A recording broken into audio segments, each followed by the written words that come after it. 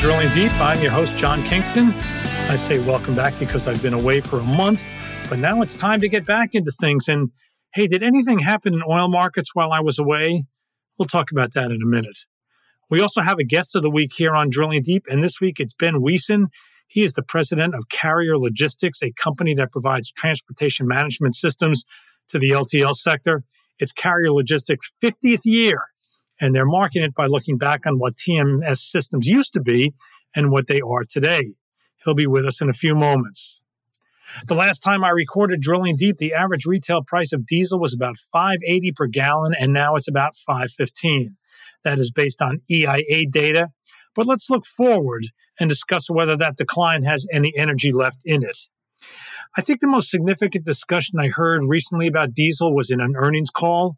Brian Mandel, the executive vice president of marketing and commercial for Phillips 66, was asked about the market for diesel. Phillips is one of the biggest suppliers of diesel to the market in the U.S. What he said was not good news for diesel consumers, even after weeks of significant decline. He said refineries are now producing as much diesel as they can because the economics of it are so good, even at lower prices. But even with that, inventories haven't gotten that much better. In fact, according to EIA data, they fell the last 2 weeks, and this is the time of the year when you really should be building them. Mandel also noted that we're getting into harvest season. That is a significant pull on diesel supplies. And of course, what comes after the harvest? Winter. And diesel is a distillate, and heating fuels are distillates too. So a cold winter is going to impact diesel supplies.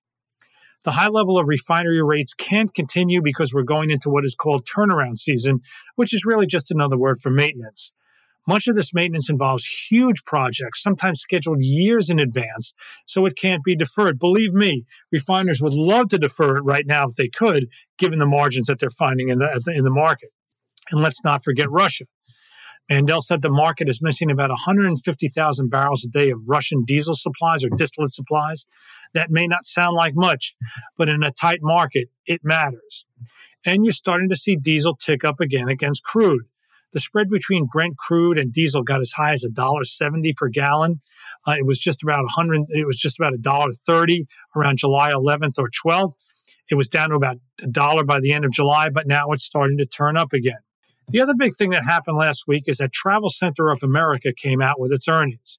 We don't want to focus on Travel Center, on TA, but they are notable because they are one of the biggest diesel retailers in the country.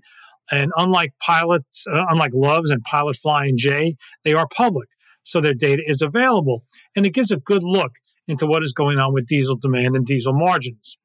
Those margins are in their report, in their quarterly report.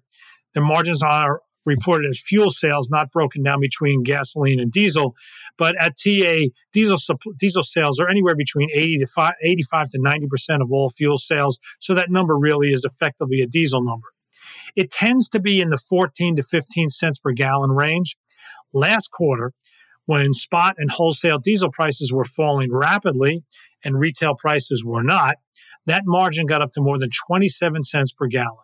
This is pretty much unheard of. I tracked things going back to 2019. We weren't even close to that anywhere else. It just goes to the point that we're in a volatile market that is providing enormous swings. It means that in some cases, there are big winners. TA's numbers show that fuel retailers in the quarter were definitely big winners. And there are big losers too, in this case, consumers. But right now, I wouldn't get too worked up over that, the idea that TA is making too much money. I'd worry a lot more about the type of comments that you heard out of Phillips and the tight market for diesel that big refiner sees going forward. Time to move on now on Drilling Deep. Recently, Carrier Logistics prepared some blog pieces on the history of the transportation management system, TMS, as it's widely known in the industry. And Carrier should know they've been in the business as long as pretty much anybody. So when I got the opportunity to interview its longtime president, Ben Wiesen, I jumped at it. As somebody who myself, as I've admitted many times, doesn't have a long history in the trucking business, I'm always fascinated to hear how we got where we are today. I'm also really interested in how technology companies differentiate themselves, whether it's in supply chain software for a shipper or manufacturer, an ELD for a truck, or yes, a TMS for a shipper or a carrier. So I thought this was a great opportunity to talk about that. Let's note here that the name of CLI's TMS product is Fax. I'm sure we're going to make reference to that during the podcast. And let's welcome in Ben Wiesen. Ben, thanks for joining us on Drilling Deep today. John, great to be with you today. Thank you for that warm introduction, and very excited to talk a little bit about our technology journey and how Carrier Logistics helps asset-based LTL companies achieve the most out of their operations through technology. I saw your following in person when CLI invited me down to your event off of Times Square a few months ago. And you are celebrating, I gather, your 50-year anniversary this year, and that was part of the celebration. A lot of people in the room, and some good chat and good conversation, good presentation. So, why don't you describe what CLI does, where your market niche is, and what is it that Fax does?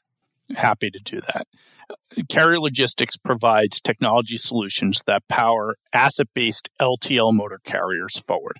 And what that means is we provide the technology that's used by the motor carriers to run essentially every facet of their business, everything from interacting with their customers and doing so more and more on an electronic basis, from order tendering through to visibility, to managing the internal operations, which involves a lot of optimization, trying to optimize the delivery routes, trying to optimize the P&D operation, manage and optimize the line haul operation, cross-dock, line haul, and of course, back office functionality, billing, rating, invoicing, driver and carrier payments, etc.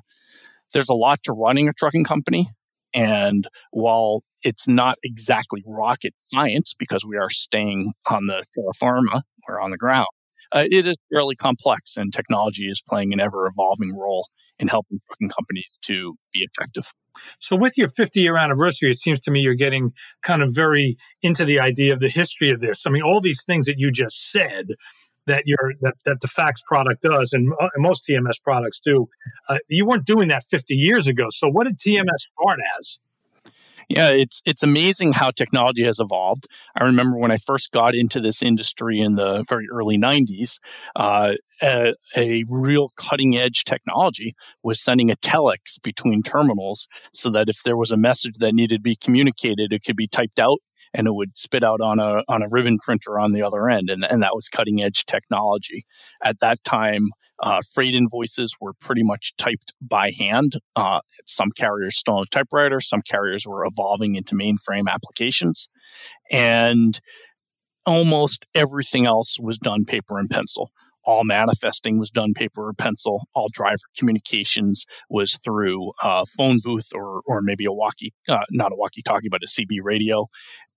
It was really what you think about when you go back to your childhood and my childhood, right? We didn't have iPhones. We didn't have mobile phones of any type. Email didn't exist. We used typewriters to do our term papers. And that's exactly how the trucking companies were operating. And as technology evolved, we've gotten to enjoy seeing the journey, and I hope leading the way on that journey to making every aspect online for real-time visibility. As soon as a driver is arriving at a stop, the system knows, it's notifying the customer, hey, your driver's arrived. Let's try and avoid a detention situation. As soon as someone is interested in shipping, we're able to, in real time, provide a price quotation, adjust that price quotation based on dynamic market principles, where the trucks are today and what capacity exists in the network, respond back. It's just amazing how it's changed from everything being a manual process to computers automating the vast majority. So what were the first features of a TMS? It didn't do all these wonderful things that it does now today. So what did it do back in the early 90s? Yeah.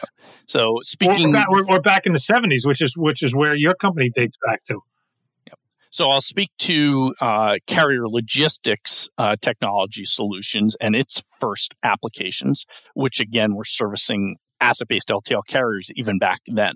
And the first technology applications that CLI produced were routing solutions and terminal management solutions. So was it totally online? No. Computers were used to aggregate historical information, to figure out density based on historical norms and averages, and to produce originally typewritten routing guides that essentially looked like a telephone book. And the router at night, instead of having to know every street and every avenue in the terminal to try and figure out which truck should handle a shipment, would look it up in this street atlas. And instead of a street atlas returning a page on a map like it would if you were looking a street address to navigate somewhere, I realize no one does that anymore. The atlas would return, here's the truck route that it should get loaded on, and is it nose freight, center freight, or tail freight, meaning should we load it first in the truck because it's essentially going to be the last delivery area that driver gets to, or is it sort of in the middle, in the center of the truck, or is it on the tail? It's going to be one of the first deliveries. That evolved into, rather than publishing that into a telephone book type of or atlas type of piece of paper-bound manual, why don't we make that online? So the TMSs, both for motor carriers and for industry in general at that point, were at least recording that there was a shipment and the price on the shipment and producing an invoice. That was the earliest application in trucking, is just managing the shipments and the invoicing. And we were able to create a technology that allowed those shipments to essentially be downloaded into each terminal's standalone local PC using modems and transferring files. And then we would load that into a local database and look up that routing assignment in real time. And that was transformatory. Instead of having to look up an address in a printed manual that was obsolete the day after it was printed, it was a live lookup in a database to find the route. Yeah, and people went nuts. I find people who are in technology, not even just in technology, but people now love to swap stories about, can you believe what we used to do 25 years ago? And they and of course, everybody's so far advanced, no matter what field you're in. And they just love to sit around and say, boy, remember back in the 90s what we used to do? So now we're in a much more fuller TMS that does so much more. And, I was at the Gartner Supply Chain Symposium back in June, which provides various, and the vendors there, the exhibitors there provide various services mostly used by shippers. And what always was fascinating to me is, how do you differentiate yourself in this business? Because as you walk through the exhibit hall, most of the software offerings, probably 90%, 95% of what they do are all identical. I mean, there's certain services they all have to do. Same thing with you and your competitors. How does a company differentiate themselves in this crowded field? I can tell you how Carrier Logistics differentiates itself.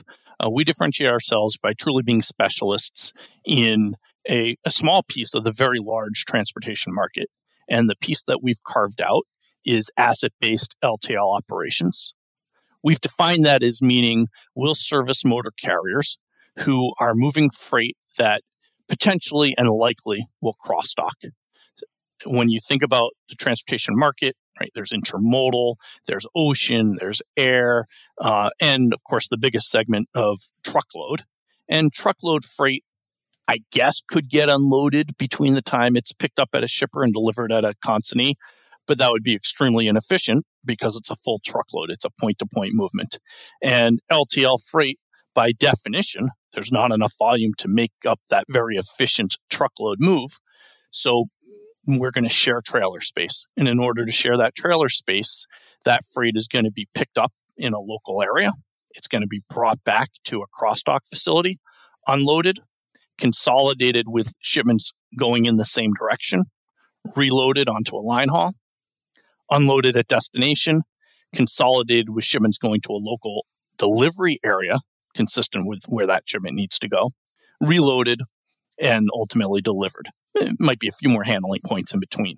And that's a way, a niche, right? Not every shipment is LTL and not every motor carrier provides LTL services. And so we've decided to specialize in that. And that's really our differentiation, is by specializing in that. We have the algorithms and the computer solutions that are specifically tailored towards managing the shipment, which is a little bit different than managing the asset. Yeah, it would seem to me, just if somebody stepped back and didn't know anything, they'd say, well, you're in LTL business, you got all this software, you got all those programmers. Why don't you just go into truckload because it's a lot bigger? The fact that you haven't really kind of shows how specialized it has to be. If you were to go into truckload, if you were going to take what you have now as the base and then go into truckload, clearly that would be a huge move. And it's one you haven't done yet, which is not something I'm saying I'm being critical of. I'm just saying I think it really emphasizes how specialized it is what you do.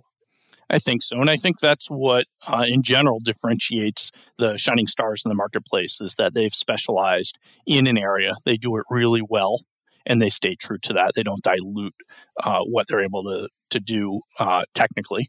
And I think we've seen that in the industry. We've seen some major truckload companies acquire LTL companies and vice versa.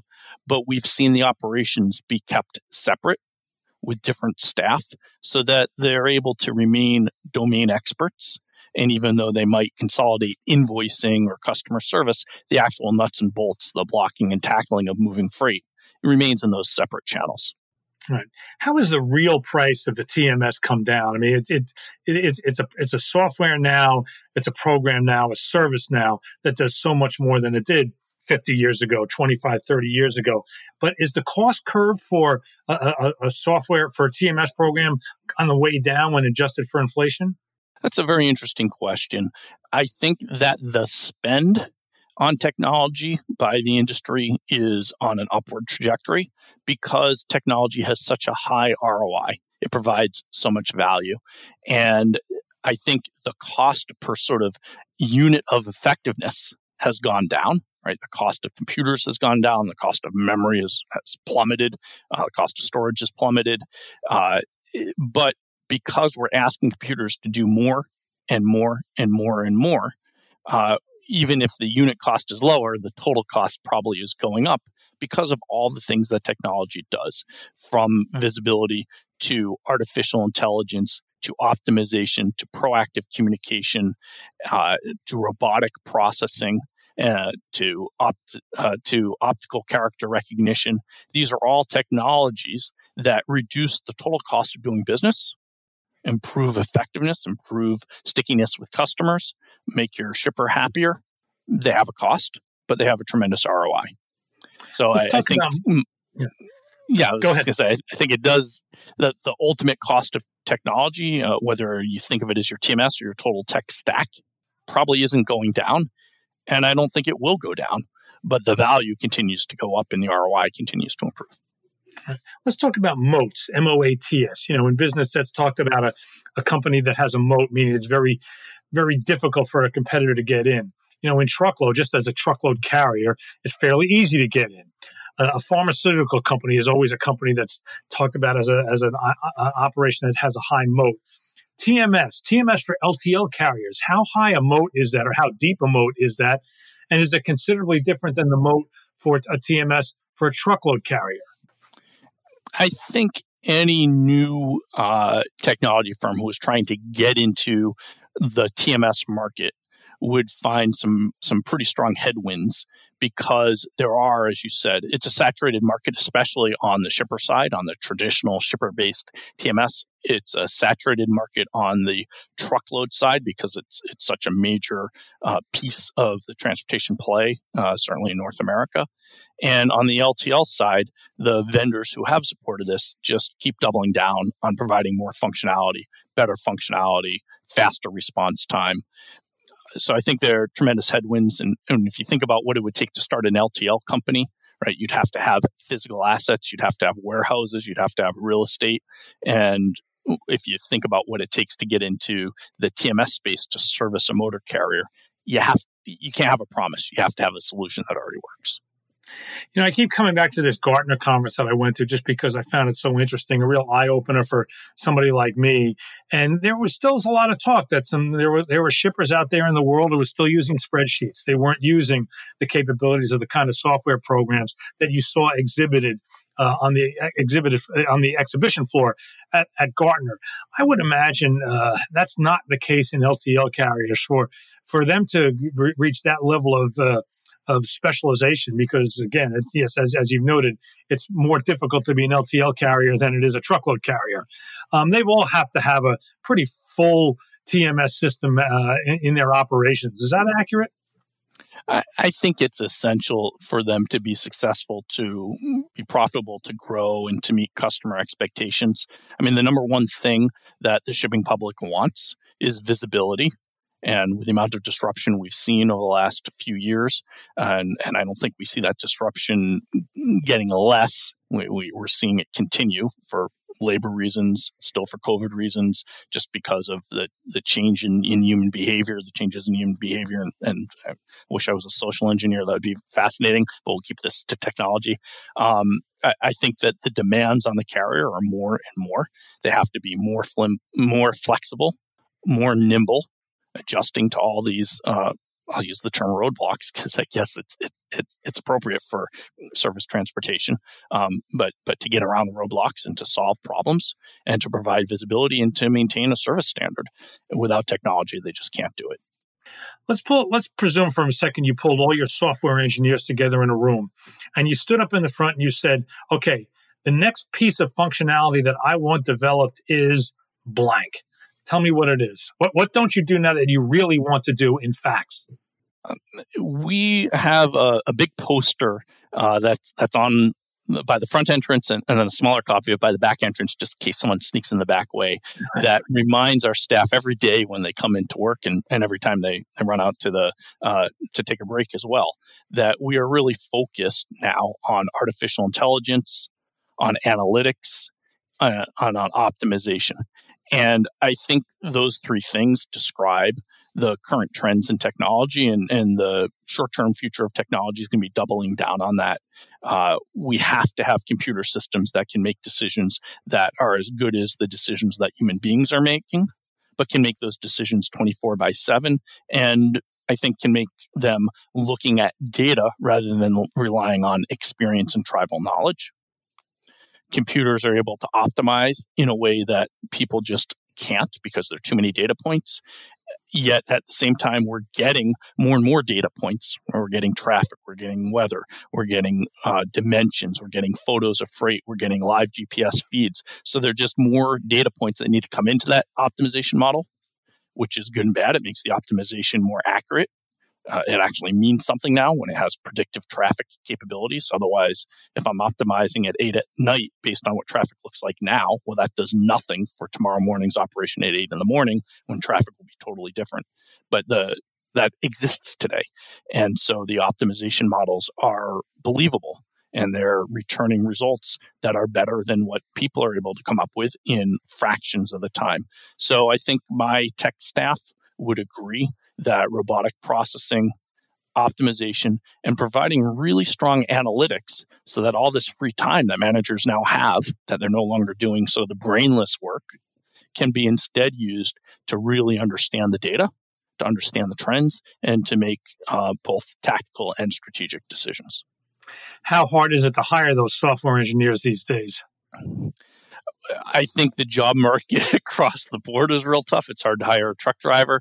It's probably hard to hire a journalist, and it's definitely hard to hire software engineers. The nice thing about Carrier Logistics is we let each one of our staff members be somewhat entrepreneurial. We have so much room for growth in technology, even though I think we have a mature product. It's never going to be done evolving, that people can just find something that motivates them, that they find interesting. And they can sort of become almost a mini business owner. They can sort of pitch the idea, grow the idea, program that idea, and then work with clients to refine it and improve it. And I think that's very motivating to a certain type of individual. Well, we want to thank Ben Wiesen. He is the president of Carrier Logistics. He's been our guest today here on Drilling Deep. Ben, it was great to meet a lot of Carrier Logistics people, as I said, in New York a few months ago, and hope to do so again. Absolutely. My pleasure. Can't wait till our paths cross again. All right. Well, thanks for joining us here on Drilling Deep. You have been listening to Drilling Deep. We are part of the Freightcast family of podcasts from Freightways. You can find us on all the leading, not just the leading podcast platforms. I think you can find us on all the minor podcast platforms too. But we do thank you for tuning in today. I'm your host, John Kingston, and please join us again.